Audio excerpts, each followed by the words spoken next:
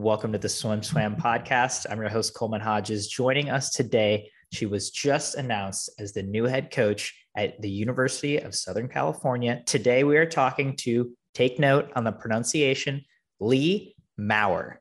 Lee, Ta-da! how's it going? Going very well. Thank you for having me.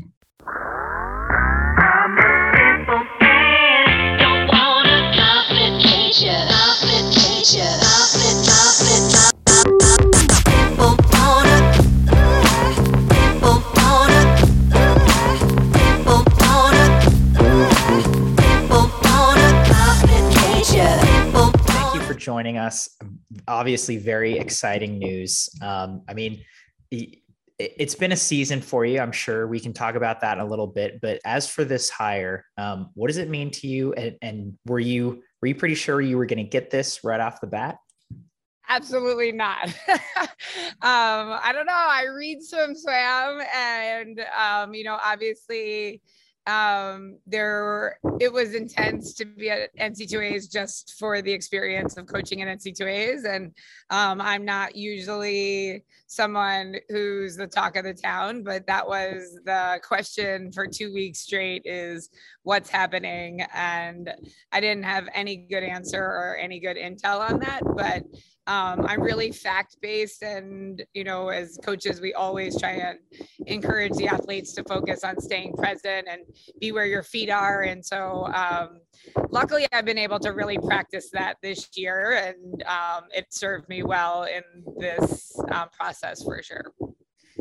So I'm just curious, and obviously, you can divulge as much as you want, but, obviously NCAA's ends and you were the interim head coach. And then what was it? 2 weeks later, you were announced as the head coach. What was the process like of the in-between? I think it was a whirlwind. I always disclose too much, so I'm going to try and be a little careful here. I think my approach was to be who I am as a coach. So unadulteratedly, I think the biggest piece of that puzzle is that character is a huge part of my rubric for a program that I'm a part of. And when I was the interim head coach, that was probably the first point of action. And so in the process, I felt very good when I was talking to the administration about you will know the package that you would be signing on for. And then I think it's a question of, is this the package you want? And I think through the interview process, that was the most exciting piece for me, was that the university and the athletes are excited about kind of this new culture approach. And I'm committed to it. And anyone who's moving forward, including the administration, is really on board for that change, I guess. Yeah. So moving forward, what is the vision? Can you talk to me a little bit about that culture change that you're hoping to instill? Yeah, so I don't think it's a secret that there aren't that many positive acronyms for USC. If anyone knows them, I'd love to be invited into populating them. But for me, when I was given the job, the U is going to stand for us. We're going to be, the team focus is going to be the primary focus. It's the paramount focus. And obviously we want to meet individual goals, but team is the most important piece of our culture. And then the S, as you know, I'm very story-based. So I feel as if the better stories we have and the better relationships we build, that the better swimmers we will become. And then C is character, that it's going to be important that people help with lane lines and our area is clean.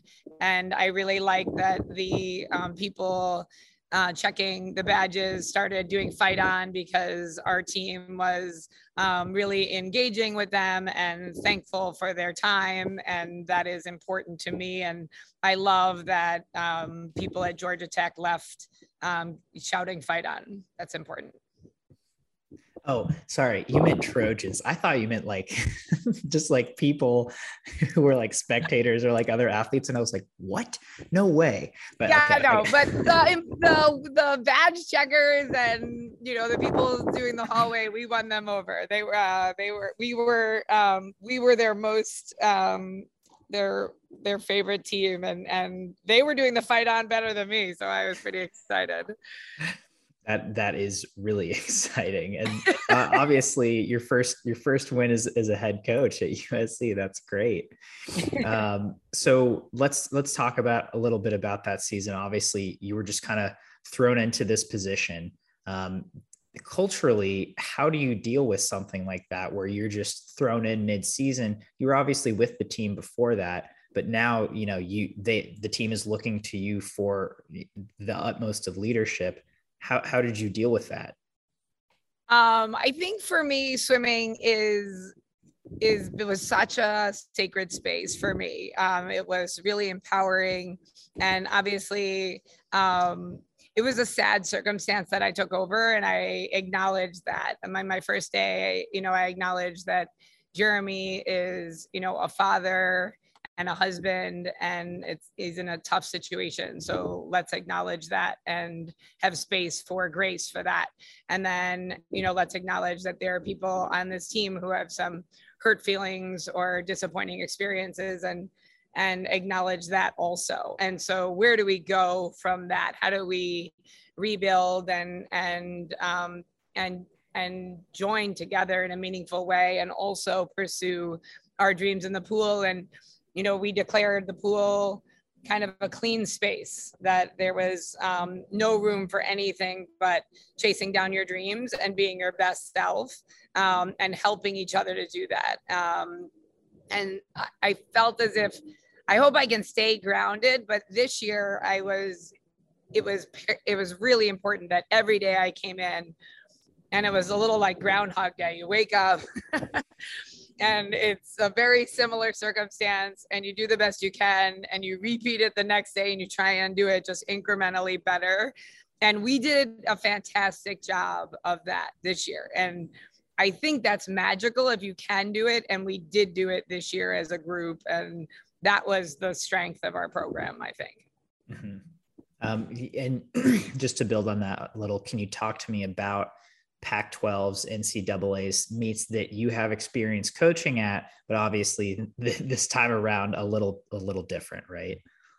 Yes. I love those two meets, and I love NC2As at a level that I think I'm a little concerned about, because as I watched it this year, I just recognized that it makes mortals out of even superhuman people.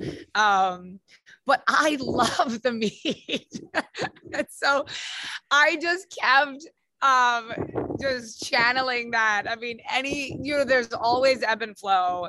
It is treacherous. I don't know what it is about me, but I love it. I love the being in a hunt for just points that, 1 point makes a difference. And, all my mantras were coming to life, where I warned them about it and it was happening. And they kind of joke where I'm rather spiritual and not everyone is. And they're like, but there's something about you that we're becoming believers in some energy that you conjure. Because it was like I could foresee the future, and probably every coach, but my predictions were more spot on and timely. So I think that provided an element of humor and maybe gave me a little more credibility as we went. But I thought we handled the pressure very well. And the thing I was most proud of was that the athletes were more authentic in their approach, where I think sometimes people feel as if at the championship meet, you need to look a certain way or behave a certain way. And it's not, it's a little disingenuous where they're just trying to force it to happen. And I love that we were ourselves as we approached the block. And for me, that's a beautiful thing, because I want the sport to be their own. It's their power, it's their gift, and it's their race. And I love that as the season evolved, they were able to be kind of their personality was showing through, and in an appropriate and proud way. So in terms of foresights and predictions, I have to ask, what did you see in your crystal ball for Caitlin Dobler at NCAAs? I mean, they'll talk all the time about how I believe in willing people to the wall. And I had a certain spot that I like to stand in that I thought was lucky. I took my shoes off. I put one, like I have a little bit of superstition going, and everyone was in the spot. And, you know, on the last 25, I was like, we're going to will her in. It was centimeters, and they were like, but she is someone who does things right every day, and everyone would be connected to her and she would be connected to us. And so it was just a really happy moment. And obviously winning is always beautiful, but everyone felt a part of it. And obviously Caitlin shares that with us, and that's her gift. And yeah, I mean, that was going to be inches, and that was just a fun one. But yeah, we had like a little process going before to kind of ensure that our will was effectively allotted to her. God, this vernacular you're throwing out is just Sorry. making my day. It's awesome. I love it. So, you know, you have this up and down season, as you said, and then it's kind of capped off with an NCAA champion, which is pretty incredible. That no one saw coming. Swim certainly didn't see it coming. I know, but that's okay. That's okay. We're happy to be the dark horse. We'll take it. That was an awesome race to watch and just to be in the venue for. And now you go from interim to head coach. So when I talked to you last time, which was a couple of years ago, it was right when you had started at USC. You know, you talked about being ready to step away from coaching when you had left Stanford, and now you're back in this head coach position. Do you feel ready for this kind of head coach position again? Yes. It's kind of this amazing success story.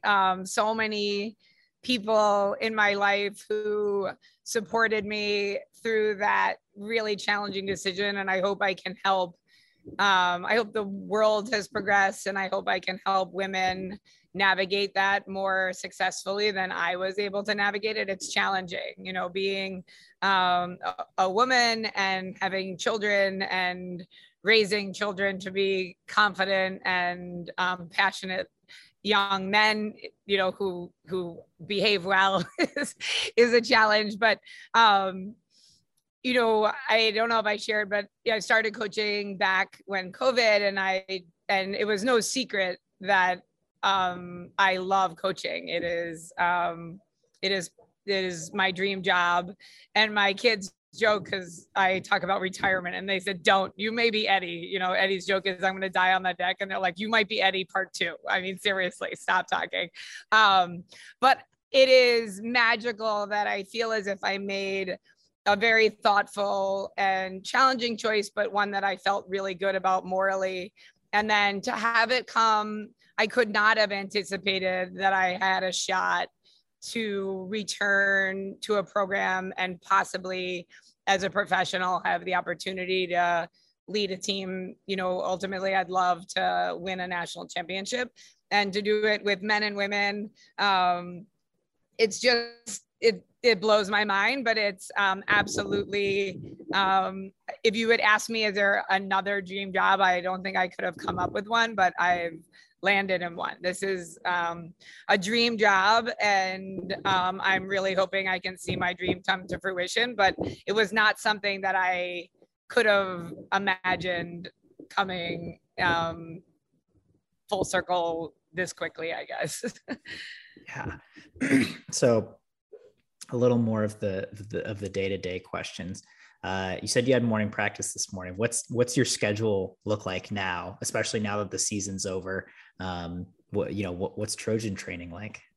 Yeah, Trojan training. That's a really good question. We are really trying to invite people into the voluntary hours, and that is where we are.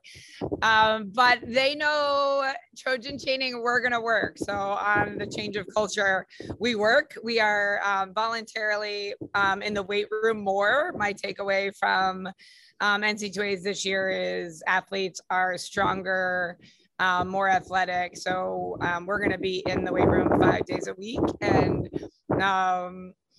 we're going to be doing, we'll be doing really exciting stuff. But right now we are making friends with long course. And I'm inviting more people to be doing what the best in the country are doing. And it's just an invitation, but that's what we're doing. All right. I love it. A couple last questions. When I went to USC, I think it was 2018 in this fall of 2018, I went to a beach practice.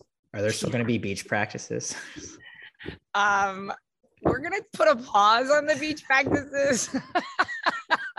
I don't know if that's going to hurt my recruiting, but I want people to know I'm really transparent. I may be the most honest coach on the deck, and they can go to the beach after practice. That's totally available to them. But yeah, we're going to work hard. And I think we're going to have, a 5-year plan where I want them to have career plans after. We're going to have a sense of humor. But I want people when they come to visit know what they're getting into, and our Saturdays are going to be bangers. All right. Well, now I want to come on a Saturday, even if you're not on the beach. And then I'll bring you to the beach after, because it's important. It's not far away. It's not far away. Done and done. Okay. I have to ask, your oldest son, Luke, is at Stanford. You and your husband are both Stanford alums. Are you going to get Rex to come down to SC? That's an excellent question. They may divorce me because I didn't do this where they can have cameo appearances. I may have to bargain where we have a show again with them on it. I am not that parent. I think that is the $1 million question, but I have raised very strong, independent young men, and where Rex goes to school is 100% his decision. And I'm his mom. So I'm going to support that process. Swim parents, especially the coaches, take note. Lee Maurer coming in with the parental wisdom. All right, Lee, it's always great talking to you. Thank you so much for your time. Any parting thoughts before we sign off today? I just have to give a shout out to Anne from Swim Slam, who basically helped me to continue. Her family has been incredible. You put me in contact with her to do the shout out for John Branchek. And I don't know, we must have been soulmates in another life, but any coach who's successful, there are people who rise up and help them with little tasks and little affirmations. So in the Swim Slam family, she has been someone who secretly has definitely done little things to help me stay afloat during this interim. So I have to give her a thank you.